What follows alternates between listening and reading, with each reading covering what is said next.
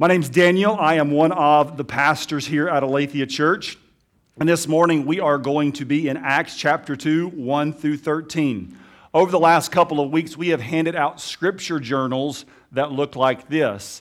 And if you have not yet received one of these and would like one of these totally free, we would like you to raise your hand. And this will be a place that you can follow along and take notes today. So there's no shame. If you don't have one, just go ahead and raise your hand and we will get you one to follow along with us. This is something you can take with you each and every week to your gospel community. It will help you in your study of God's Word, and it is just our free gift to you, okay? And you can turn in there. You'll see the scriptures on the left-hand part of the page, and there's a place for you to take notes on the right side of the page.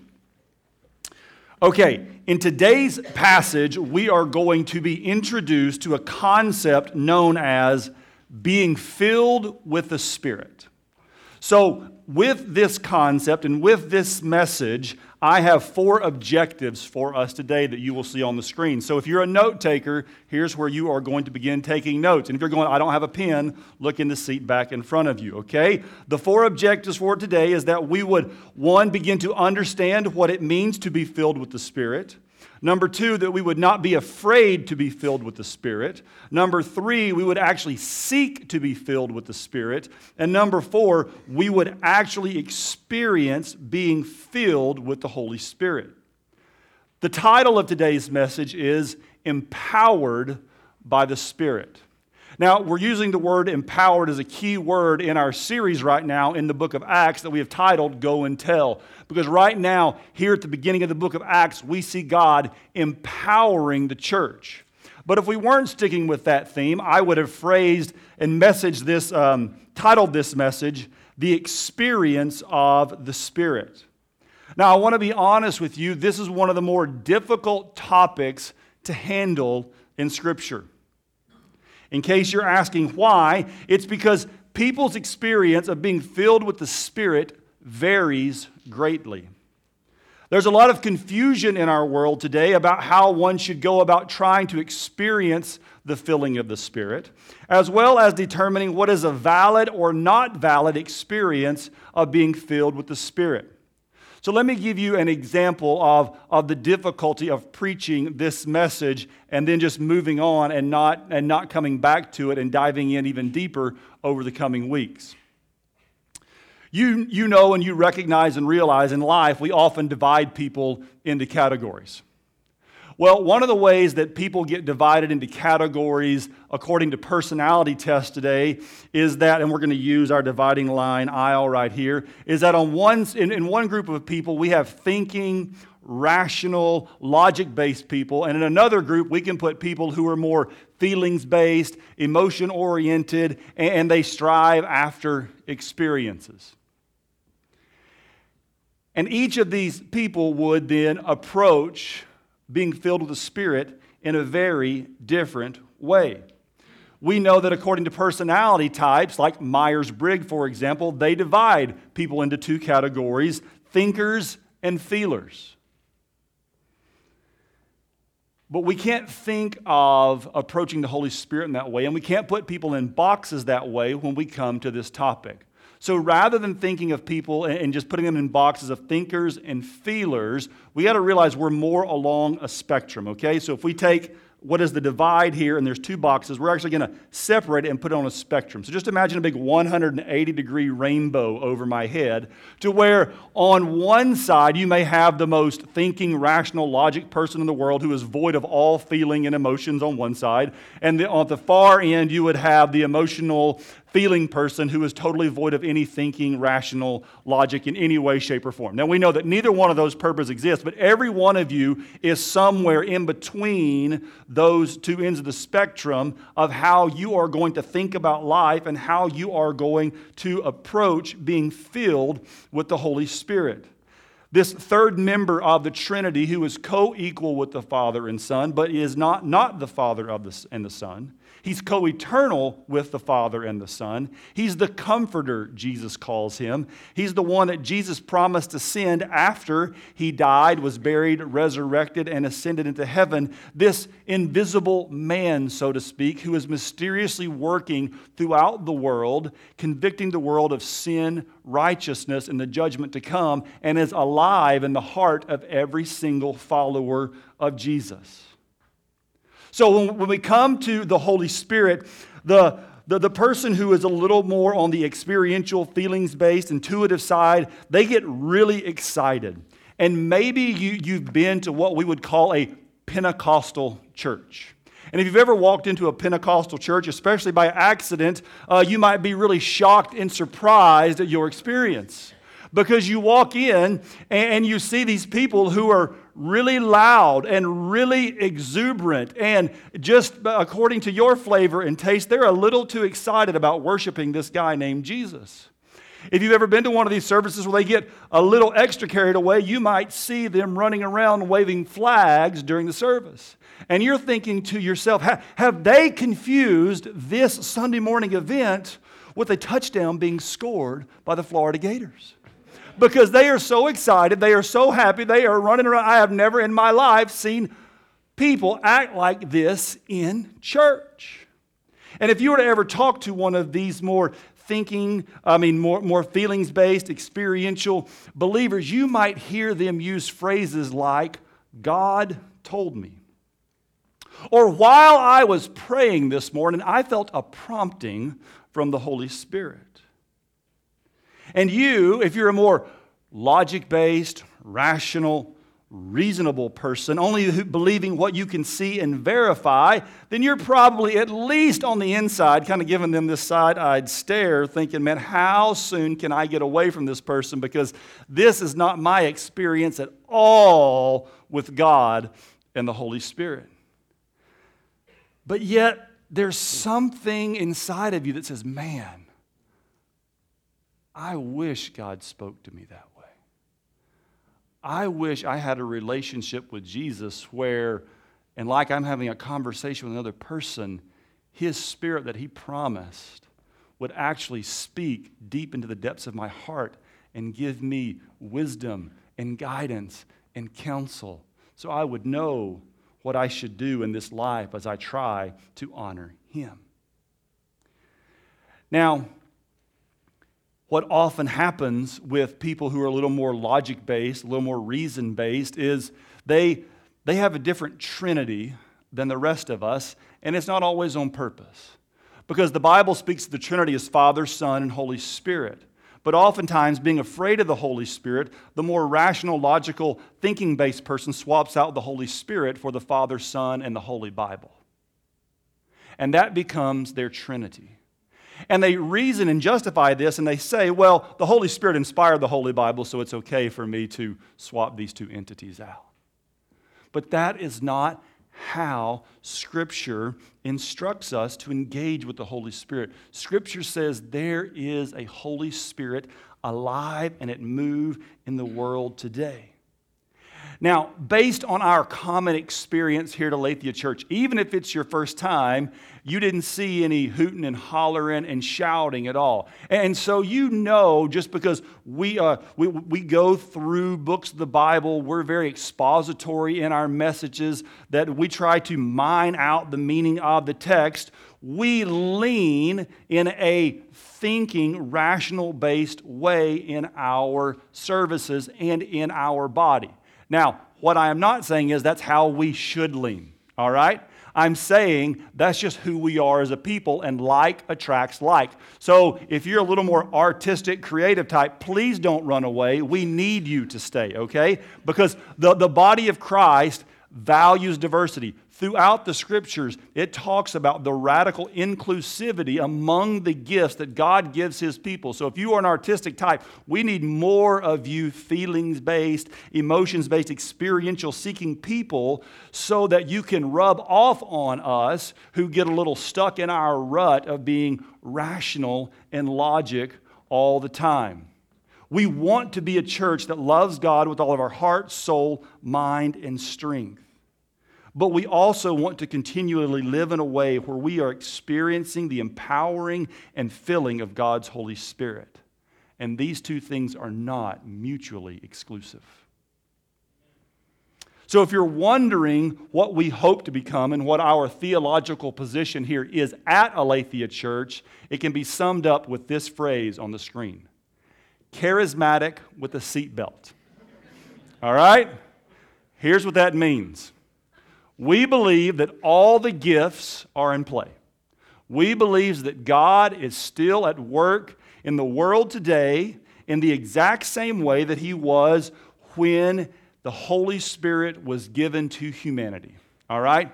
We believe that all the gifts that you read about in 1 Corinthians chapter 12, in the list in Romans 12, and the list in Ephesians chapter 4, these are all still in play today.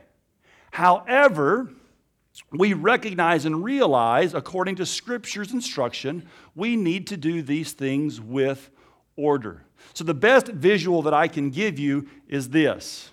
If you've ever been to Disney World, if you've ever been to a theme park and gotten on a roller coaster, as you are about to get on the ride and go on this experience, they tell you for you to maximize your fun and for you to be safe along the journey, you need to put on the seat belt and you need to keep your hands and your feet inside the vehicle at all time so that you don't lose a limb or your head along the way, right? So that's what it means to be charismatic with the seatbelt. We believe that God is still in the work doing this today, but yet there is structure and order to how we go about this, and this is given to us in Scripture. Now, all this big intro leads us into today's passage. So, if you would look with me and open up those Scripture journals to Acts chapter 2, verse 1, that's as far as we're going to get in the first little section. When the day of Pentecost arrived, they were all together in one place. So let me explain to you what is happening in this moment. Let me give you a little bit of Bible context and a little bit of Bible history. If you are familiar with the big overall story of the Bible, you know that at one point in time, the people of Israel were enslaved to the Egyptians. And God had told Pharaoh to let his people go. And he would not do that, so eventually, after 10 attempts, God sends the death angel to wipe out the firstborn son of the Egyptians. But He told the Jewish people that if they would sacrifice a pure and spotless lamb, again foreshadowing Jesus Christ, that if they would put the blood of that sacrificed lamb on their doorpost, the death angel would pass over them and no harm would come to the firstborn in their family. And so in this event, we call the Passover. The event that Jesus celebrated with His disciples the Thursday night before He went to the crucifixion on Friday is in commemoration of this event. 50 days from that event was something called the Feast of Weeks. There's another pilgrimage festival called the Feast of Booths or the Feast of Tabernacles. So there's 3 pilgrimage festivals if you want to know: Passover, the Feast of Weeks, and the Feast of Booths. So this day in the Jewish calendar that we're going to see, where all of these Jews are inside of Jerusalem, has been on the calendar for centuries. It didn't get the name Pentecost from just because it's the Holy Spirit falling on this time. It just literally means 50 days, and it's the 50th day from the Passover. So God, in His sovereign ordination over time and over space and over humanity, had put this festival in. Jesus had told them for 40 days, here's what I want you to do now, to go and be my witnesses to the end of the earth. Now go in the house and wait and pray and gather until power comes upon you. 10 days later, the Holy Spirit fills the room and fills them in this moment. And so you can see there is this conflux of time where God has brought everything together in this moment under His strategic plan that He has had for all time. And scholars tell us there were up to 200,000 people in Jerusalem on this day. So on this day, when Pentecost arrives and they're all together in one place, it says this in verses 2, 3, and 4. And suddenly there came from heaven a sound like a mighty rushing wind, and it filled the entire house where they were sitting. And divided tongues as of fire appeared to them and rested on each one of them. And they were all filled with the Holy Spirit and began to speak in other tongues as the Spirit gave them utterance. Now I want you to notice, if you look in your journal, look at the very first word of verses 2, 3, and 4. It all begins with and. So there are three things that we must draw out of this text, three major things that happen in this moment. The first one is a sound like a mighty rushing wind fills the entire house. Now we're going to notice over in verse 5, the sound was so loud the entire city heard it. So maybe it was something like a sonic boom. I don't know. But they attest to having heard this sound throughout Jerusalem. But you need to know and understand the significance of what it would have been in the Jewish mind to those who were in the house and would have experienced this sound inside the house.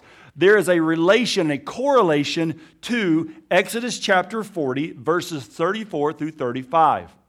In the moment when Moses first erects the tabernacle, so if you're not familiar, in the Old Testament, the Jewish people worship God first at the tabernacle, which was like a mobile tent, and then eventually Solomon builds the permanent structure, the temple, several hundreds of years later. Okay? So, but when the tabernacle was first built, it says this: then the cloud covered the tent of meeting, and the glory of the Lord filled the tabernacle. And Moses was not able to enter the tent of meeting because the cloud settled on it, and the glory of the Lord filled the tabernacle. This is something that would have resonated with them, this sound and this experience that is taking place in this moment. Furthering this illustration between the tabernacle and the temple and the transition that's taking place as we move from the old covenant into the new covenant, into the new working of God, is that divided tongues of fire appeared to them and rested on them. And here is where it gets really key, because in this moment, they would have recognized and realized, they would have associated fire with sacrifices being offered at the temple. So there's a double force to this imagery to show this tabernacle and temple imagery. But for so long, where God's Spirit and presence had dwelt inside the tabernacle, inside the temple, that presence of God had now moved. And where had He moved? He had moved to them. That the temple was now truly mobile. Because the temple was no longer a structure where you went to worship. Because when Jesus was crucified, it says the curtain that separated God's presence from all of humanity was ripped from top to bottom. And just so you know, that's a big significance, because how does a curtain rip from top to bottom? It rips top to bottom, making access for you and I. And so God's presence now indwells us individually as human beings, for those of us who are believers, who are followers of Jesus Christ. So the temple has become truly mobile. And Scripture uses and catches this imagery in other places to help further what is being expressed here. In 1 Corinthians 6, 19 through 20, when talking about sexual immorality, Paul, writing to the church in Corinth, says, "Do you not know that your body is a temple of the Holy Spirit within you, whom you have from God? You are not your own. You were bought with a price. So glorify God in your body." So if you're a follower of Jesus, I just want you to kind of just breathe that in for a moment. Because I think too often we just pass this over, that God is actually dwelling in you. The Holy Spirit has taken up residence in you.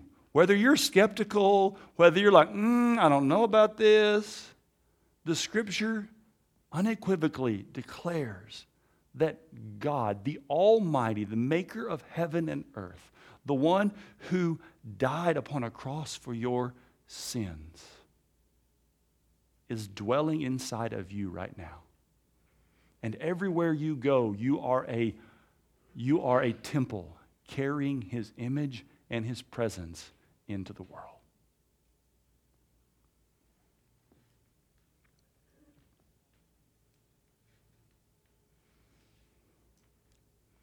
The third "and" is that they were filled with the Holy Spirit and began to speak in other tongues as the Spirit gave them utterance. This is the verse that we're going to spend the most time unpacking this morning. But before I do unpack verse 4, let's just read the rest of the passage, because what is said in verse 13 connects really strongly to what happens in verse 4. Now there were dwelling in Jerusalem Jews, devout men from every nation under heaven. And at this sound the multitude came together, and they were bewildered, because each one was hearing them speak in his own language. And they were amazed and astonished, saying, "Are not all these who are speaking Galileans? And how is it that we hear, each of us, in his own native language? Parthians and Medes and Elamites and residents of Mesopotamia, Judea and Cappadocia, Pontus and Asia, Phrygia and Pamphylia, Egypt and the parts of Libya belonging to Cyrene, and visitors from Rome, both Jews and proselytes, Cretans and Arabians. We hear them telling in our own tongues the mighty works of God." And all were amazed and perplexed, saying to one another, "What does this mean?" But others mocking said, "They are filled with new wine." So remember, everybody's in town, up to 200,000 people. The event at the house was heard throughout the entire city of Jerusalem. And what's going on is getting everyone's attention. And people are coming and they are checking. They're saying, "Hey, what is going on? What is the commotion here?" And they come up and they hear these Galileans, which is the Bible's way of saying backcountry hillbillies. All right? We hear these backcountry hillbillies perfectly speaking our language. This is the equivalent of me right now with my Alabama accent speaking beautiful, perfect, fluent French. Yes, I used to speak French when I was a missionary in Africa, but there was nothing beautiful, perfect, or fluent about it. This past Friday night, when we had 20 international students in our home, there were 2 girls from the south of France. My French sounded nothing like their French. But I could have sat there and listened to those 2 girls talk in French all day long. It was the most beautiful, eloquent, just amazing to hear them. And it was they were so caught off guard that who is this backcountry hillbillies? Who is this group of people? And they are perfectly speaking our language. Now notice the purpose of filling in tongues. The result is what? They were telling in their own tongues the mighty works of God. Remember, I've told you, we always have to pay attention to the principle of first in Scripture. So when something happens for the first, what we see there, we have to pay attention because it influences the rest of what we see in Scripture. So let me say, the purpose of speaking in tongues is to proclaim the mighty works of God. You should always equate those two things together when you are thinking about speaking in tongues, of being filled with the Spirit, for that is its purpose. Now, they were all amazed and perplexed, saying to one another, "What does this mean?" But others mocking. So notice there's 2 groups of people, and you want to be the first group of people. When something happens, when something's going on, you want to be the person to go, "Hey, what does that mean? What's going on here?"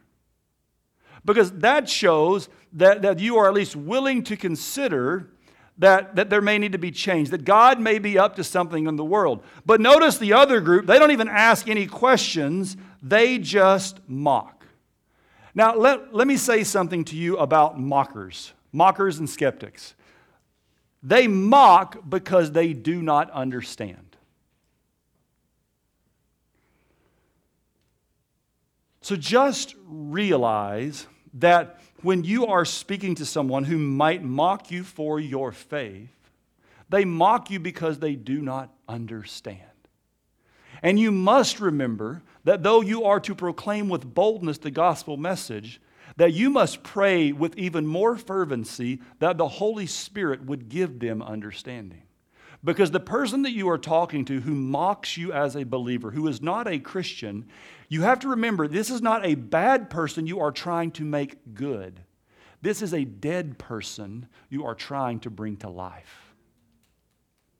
We cannot forget those categories when we address people with the gospel of Jesus. For the Bible says that you are either dead or you are alive in Christ. For those are the categories by which we exist. And they mock them, saying, they are filled with new wine. So you notice back in verse 4, filled with the Spirit. Verse 13, filled with new wine. So the question is, who's right? Are they filled with the Spirit or filled with wine? Now, you're going to see in the passage next week, Peter's going to say, guys, come on. It's 9 a.m. They haven't had time to drink that much yet. And I said, you couldn't say that here on campus. It's like, no, it's game day. People have been started way before 9 a.m., okay? So it's totally possible here, right? But we're going to use this illustration because you need to understand the closest correlation between being filled with the Spirit is being filled with wine. It's the one you're all going to understand the most, and it's the one the Bible uses on more than one occasion. So please don't think that I'm up here promoting sin. I don't want any emails. I don't want any comment cards about it. Okay. Now, I know that we're in a college town, all right? But I'm going to go on the assumption that no one in here has ever been under the influence of alcohol, okay? So I'm going to explain to you what the influence of alcohol does to a human being. You drink alcohol. The more alcohol you drink, the more under control of the alcohol you become. No matter much how you try to fight it, no matter much how hard you try to resist it, you can't stop your speech from being slurred if you continue to drink alcohol. If you continue to drink alcohol, you will eventually black out, pass out, and not remember things if you come completely and totally under its control by consuming more and more and more. Paul understood this illustration. That's why in Ephesians 5:18, the Apostle Paul writes this to the church in Ephesus. And do not get drunk with wine, for that is debauchery, but be filled with the Spirit. He says there's two types of spirits. One you should be filled with, one you should not be filled with. Okay? So he's saying it's a sin to get drunk. Just in case that is not apparent to everybody, if you're new to this whole Jesus thing, it does not say that alcohol is against the rules. It just says that you cannot get drunk. All right? Now, some of you are going, oh, well, I'm underage. That totally gives me the freedom to be able to drink. No, the Bible also says something in Romans 13 about being submissive to the government. So no matter how dumb you think it is that you can vote but you can't drink, the Bible says if you want to be a good witness for the gospel of Jesus Christ, you need to abstain until you're 21 because your gospel witness and your obedience to Jesus matters more than you having a little bit of alcohol in this 3-year span while you're in school. Okay? And so just so you know, if you're underage and you choose to drink alcohol, though the alcohol is not the sin, by not obeying the government, one, you sin, but you also make other people complicit in your sin by getting them to get the alcohol for you. All right? So just think about that. It's not just you that you are sinning against. You are causing other people to sin against God as well. All right? That's my 2-minute old man soapbox, okay? So, be filled with the Spirit. And the reason you are encouraged to be filled with the Spirit is because you want to be under His control. Now understand when Paul says in Ephesians 5:18, make sure you got that in your notes, that be filled is the tense that says it's really be continually filled. All right? You imagine it this way. You might be thinking to yourself, okay, well, it's alcohol. I'm thinking like a glass, okay? Don't think of it of being filled with the Spirit as a glass. Think of it as a balloon, all right? Because a balloon can continually expand, okay? So if you are continually filled with the Spirit, you can continually grow and be filled with the Spirit. Now, you are going to have some leaks in your life that cause you to not be filled with the Spirit, but yet you can continue to expand the balloon and be filled with the Spirit, but yet through the power of the Spirit, you can stop up some of those leaks and become more and more full of the Spirit. But there is no capacity to which you can actually pop the balloon and become too full of the Spirit. No matter how mature or full you get, there's always more filling that can take place in your life through God's Holy Spirit. So, you want to be full, you need many fillings, you need constant filling in your life. So now we're going to ask and answer two questions. What does it mean to be full of the Spirit? And does being filled with the Spirit always result in speaking in tongues? We're going to answer the second question first. Does filling with the Spirit always result in speaking in tongues? This is one of those that I struggled with because I have no idea what your experience and your upbringing is. I don't know if this is something that's still on the forefront of modern Christianity. I know it was a big deal when I was coming up, this whole idea of seeking a second blessing. Okay? So if you've ever heard language about being baptized in the Spirit or seeking a second blessing, this is something that at least was heavily promoted in a lot of churches, and I know is still promoted in a lot of churches today.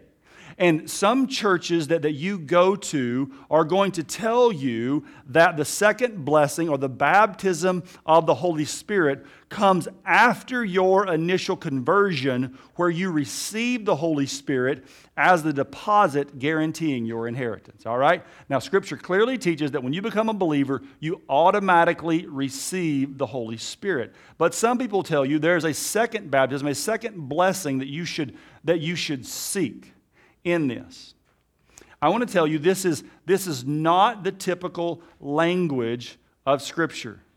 Also, people will tell you that the evidence of this second blessing is you speaking in tongues. Okay? For clarity's sake, I will make it as brief and as simple as I can. The gift of tongues is still in play. Now, when we talk about speaking in tongues, people will talk about this in two different avenues. They use the same phrase, but there's two different things. There's one type of speaking in tongues where it's the person speaking another language, all right? That's clear, it's French, it's German, it's Chinese, it's Cantonese, it's Mandarin, whatever it is, the Spirit causes someone to speak in that way. But there's another type of speaking in tongues, which some people will call the tongues of angels, and it's an unintelligible speech that you are speaking with your spirit, and the Bible validates that it's a legitimate language where you are speaking with your spirit to God, but it's bypassing your mind, but it's a connection between you and God. And there are people in this church who have the gift of speaking in tongues, but there are many people in this church who do not have this. But yet in the early church, this became like, this was the show-off gift that everybody wanted. Everybody was looking for it, and then everybody was speaking in tongues. Let me just say, if you ever go to a church where everybody is speaking in tongues out loud, I will just tell you that is a church that is not practicing what the Bible clearly teaches about how we are to speak in tongues in the gathered assembly. So let me show you one passage real quick that says not everybody gets this gift. So just in case somebody tells you, no, you got to have it. No, you don't. And I'll show you where that is. And then let me also show you how it is to be done in order. So if you look at 1 Corinthians 12, verses 4 through 11 up on the screen, you will see Paul writing to the church in Corinth. He says this in verses 4 through 11. Now, there are varieties of gifts, but the same Spirit. There are varieties of service, but the same Lord. And there are varieties of activities, but it is the same God who empowers them all and every one. To each is given the manifestation of the Spirit for the common good. For to one is given through the Spirit the utterance of wisdom, and to another the utterance of knowledge according to the same Spirit, to another faith by the same Spirit, to another gifts of healing by the one Spirit, to another the working of miracles, to another prophecy, to another the ability to distinguish between spirits, to another various kinds of tongues, to another the interpretation of tongues. All these are empowered by one and the same Spirit, who apportions to each one individually as he wills. And he goes on this long thing about how we're one body with many members because this was dividing the church. Again, as the church becomes more diverse, it's harder to hold it together. That's why Paul keeps saying, no, you are one body in Christ. You're diverse because God is making you diverse. Accept this and enjoy this. Don't be torn apart by it. But look at what he says in verse 27. Now you are the body of Christ and individually members of it.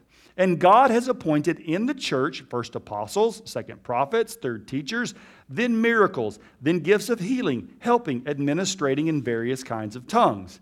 And he's going to ask a series of questions, which you can tell the obvious answer to responded by the audience is no. Are all people apostles? No. Are all prophets? No. Are all teachers? No. Do all work miracles? No. Do all possess gifts of healing? No. Do all speak with tongues? No. Do all interpret? No. But earnestly desire the higher gifts, and I will show you still a more excellent way. And the more excellent way, if you've ever been to a wedding, is 1 Corinthians 13. I think it's so funny that this is the passage that always makes it into almost every single wedding, and it has nothing to do with marriage whatsoever, but about keeping the church together in the midst of them arguing about the gift of speaking in tongues. All right? So that's the context the next time you're at a wedding of why they're saying all these things. Okay? Now, I go into this detail because one of our values here at Aletheia Church is beyond Aletheia. We know that we are not holding on to you forever. Our job is to engage, encourage, equip, and empower you as much as we can for the time that you're here because we are sending you out in the world as missionaries, as disciples who will hopefully make other disciples of Jesus Christ. That's our goal and plan for everyone in this room, whether you're here one time or you're here 100 times.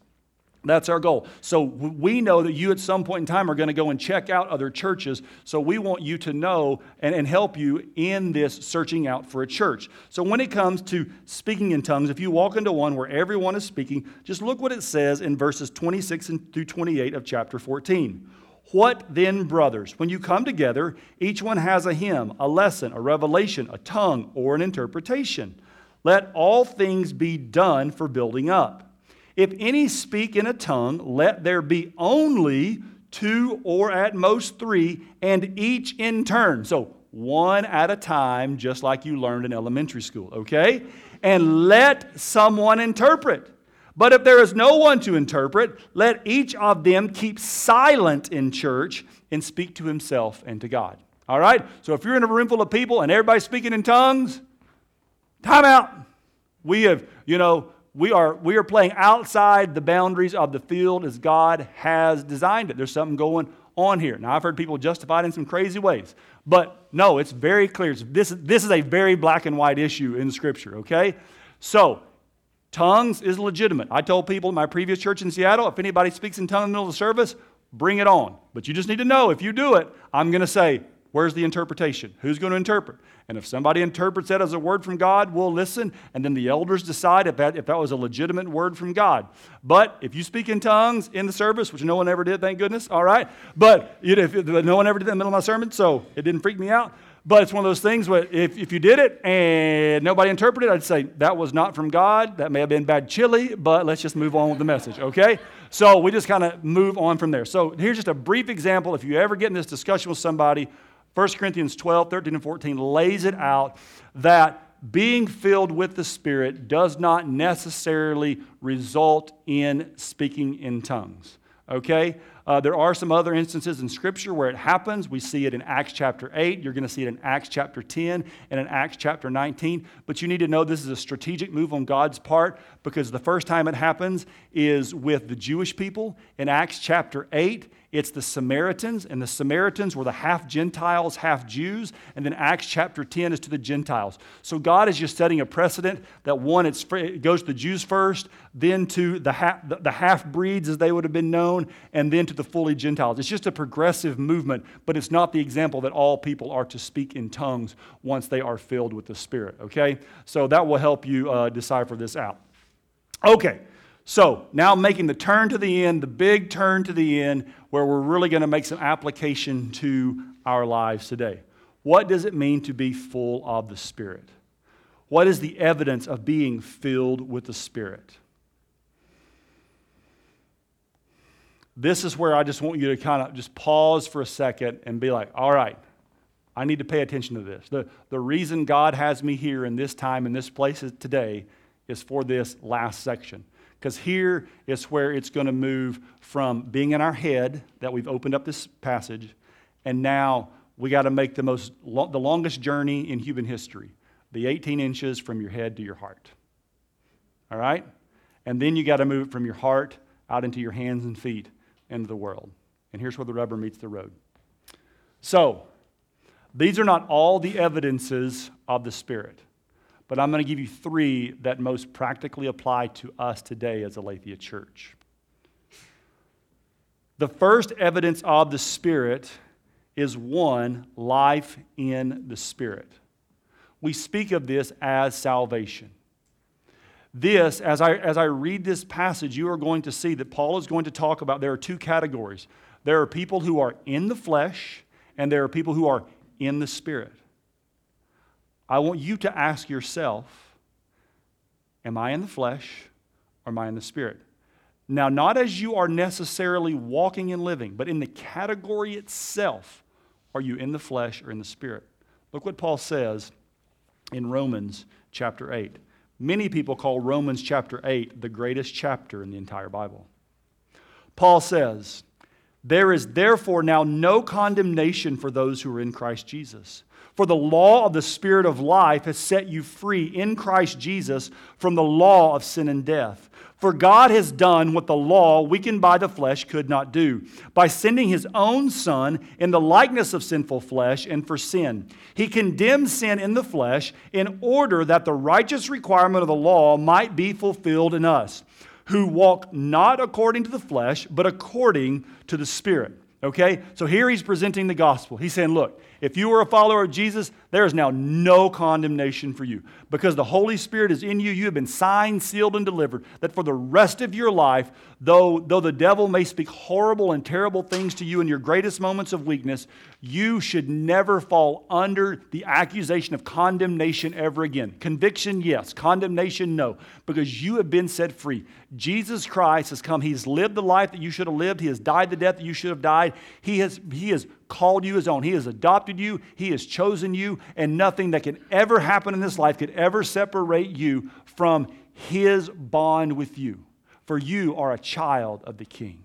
Well, this is the reason we call the gospel the good news. Because God has done all the work on your behalf. He has chosen you. He has made you His own. And there is no way you could ever get out of His grasp. Because let me say to you, if you could lose your salvation, you would have lost it a long time ago. I would have lost mine a long time ago. It is the Holy Spirit that holds us fast to Jesus Christ. Having presented that good news, he now gets into the heart of this flesh and the Spirit conversation. For those who live according to the flesh set their minds on the things of the flesh, but those who live according to the Spirit set their minds on the things of the Spirit. For to set the mind on the flesh is death, but to set the mind on the Spirit is life and peace. For the mind that is set on the flesh is hostile to God, for it does not submit to God's law. Indeed, it cannot, for those who are in the flesh cannot please God. You, however, are not in the flesh, but in the Spirit. If, in fact, the Spirit of God dwells in you. Anyone who does not have the Spirit of Christ does not belong to Him. But if Christ is in you, although the body is dead because of sin, the Spirit is life because of righteousness.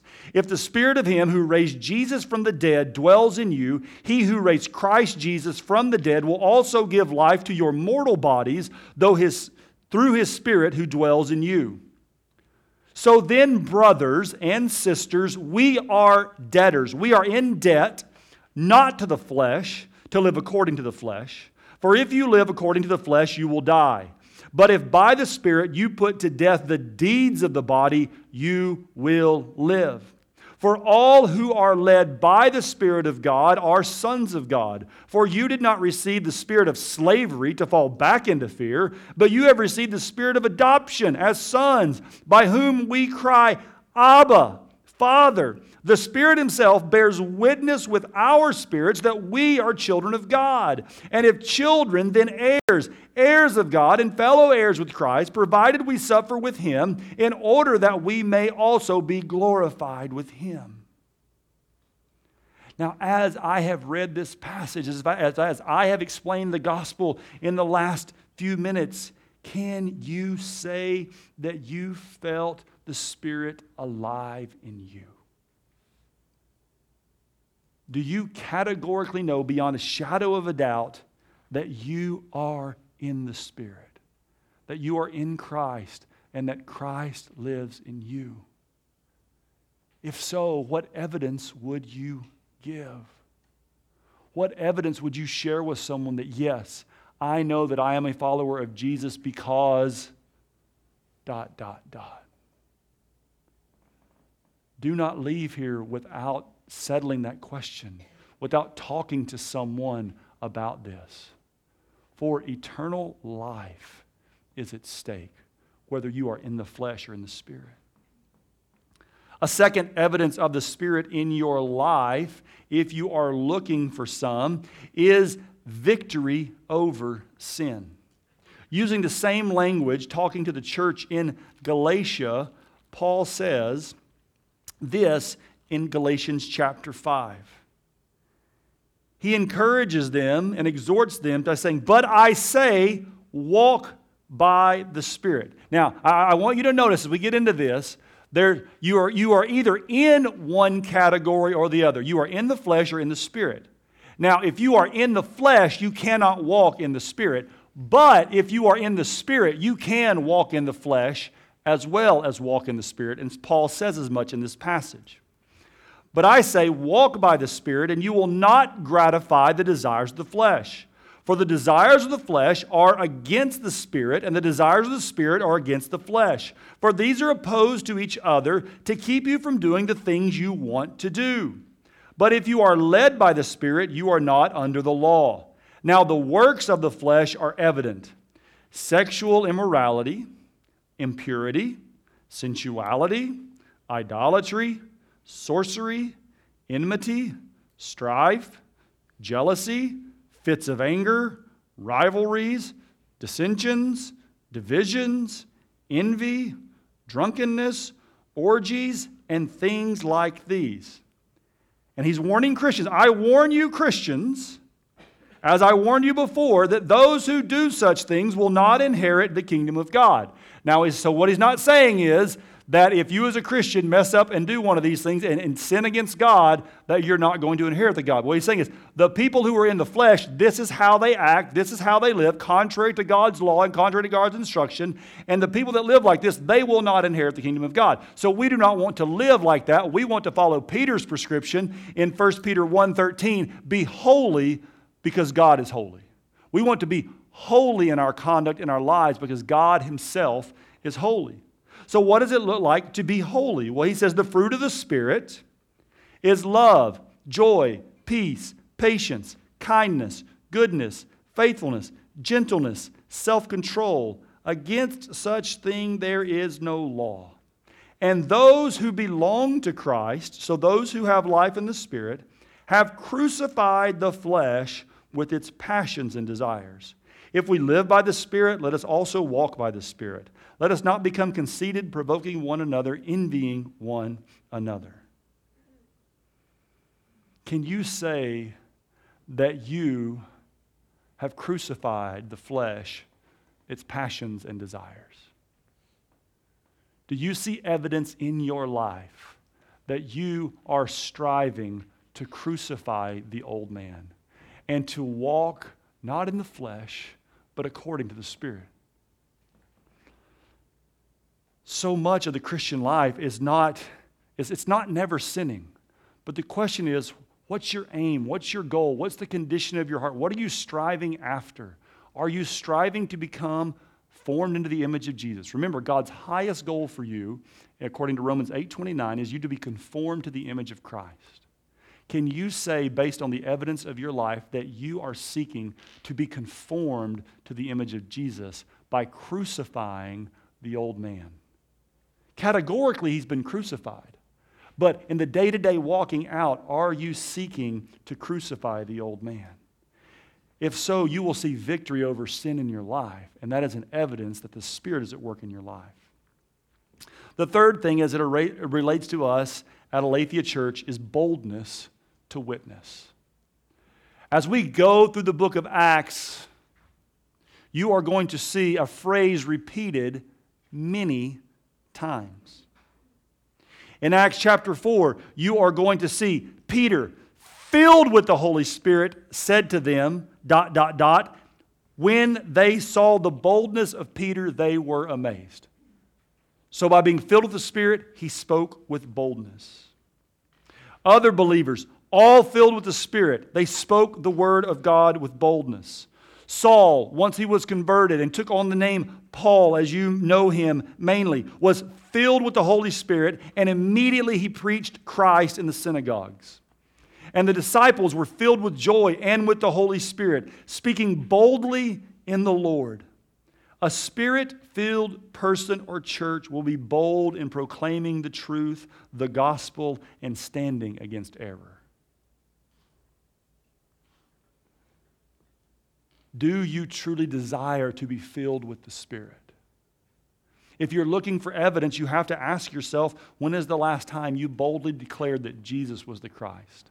When is the last time you took a stand for truth in the world? For that is an evidence of being filled with the Spirit. And I don't say this to categorically shame you and to say, no, you're not a Christian, but it just says, hey, this is one of the evidences you should be looking for in your life. And if you don't see it, then you know there's more room for filling in your place. Because I understand it's hard to take a leap of faith and to trust that God will be faithful when you step out and say to someone, hey, I love you, but you're wrong. You need Jesus. And here's why you need Jesus. Because you've sinned against a holy God. And if you don't repent of your sin, you will be forever separated from Him in a place that Jesus spoke about many times called hell. Jesus is the only way. For He said He was the way, the truth, and the life, and that no one can come to God except through Him. I understand it's hard to say those things. But a person filled with the Spirit, guess what? When you're filled with the Spirit, guess what you're not full of? Fear. Right? If you're full of the Spirit, you will not be full of fear. And that's why Paul can say to Timothy, God has not given us a spirit of fear, but of power and of love and of a sound mind. We're not crazy. We're not crazy for believing in Jesus. And we are to boldly proclaim this truth to everyone. And man, it has been awesome hearing your stories recently. We've been doing the One campaign where people have been, they're one person. There's one person that God has put on their heart and their mind. And God has said to them, this is the person that I want you to pray for, invest in, and share the gospel with over the coming year. And man, God is already at work just in the few weeks of doing this. I was sitting down at a table this week with my friend from Saudi Arabia who just finished his PhD. He can't decide if he's a Muslim or an atheist. He's somewhere in between. But man, we were sitting there in Starbucks in Gainesville, and we had the Word of God open, and we were walking through the Gospel of Mark. And the gospel is being proclaimed right there.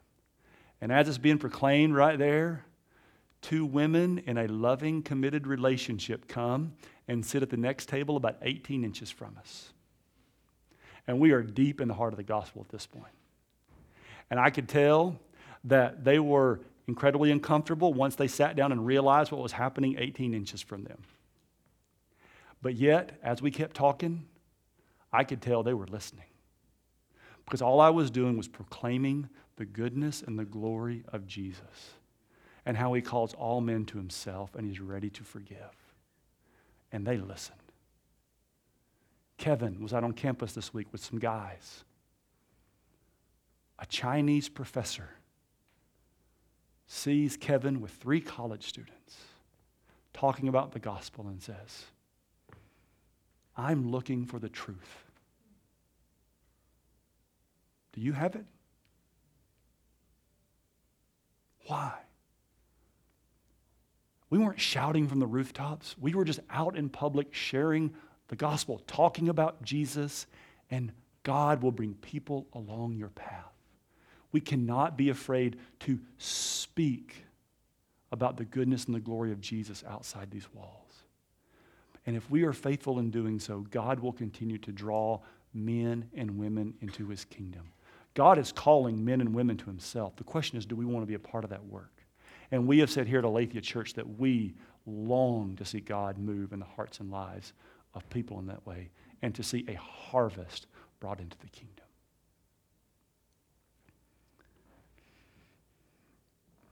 To close out our service, we're going to get a little Pentecostal on you. I'm going to go ahead and invite the band up. All right? Now I'm going to say this. You are under no obligation to participate. But here's the thing. I've asked some people to be willing to pray. We're about to enter into communion, but in this kind of 5-minute span between now and communion, we're just going to ask you, we want you to ask this question. I'm going to say it this way. I'm going to ask you this question. Do you desire to be filled with the Spirit? And if that's a desire of yours, we're just going to have people up here praying. I promise, unless the Holy Spirit just drops in the room in a very unexpected way, it won't get crazy. All right? But we'll give him the freedom to do so, though he likes to do things in order according to the Scriptures. But we want to pray over you. If you want more of God in your life, if you want more of his Spirit, more evidence of him working in your life, just come up here and ask for prayer. You don't have to tell us what it is, but just by coming up, we will just pray over you, and we will lay a hand on you, and we will just pray that God's Spirit would fill you.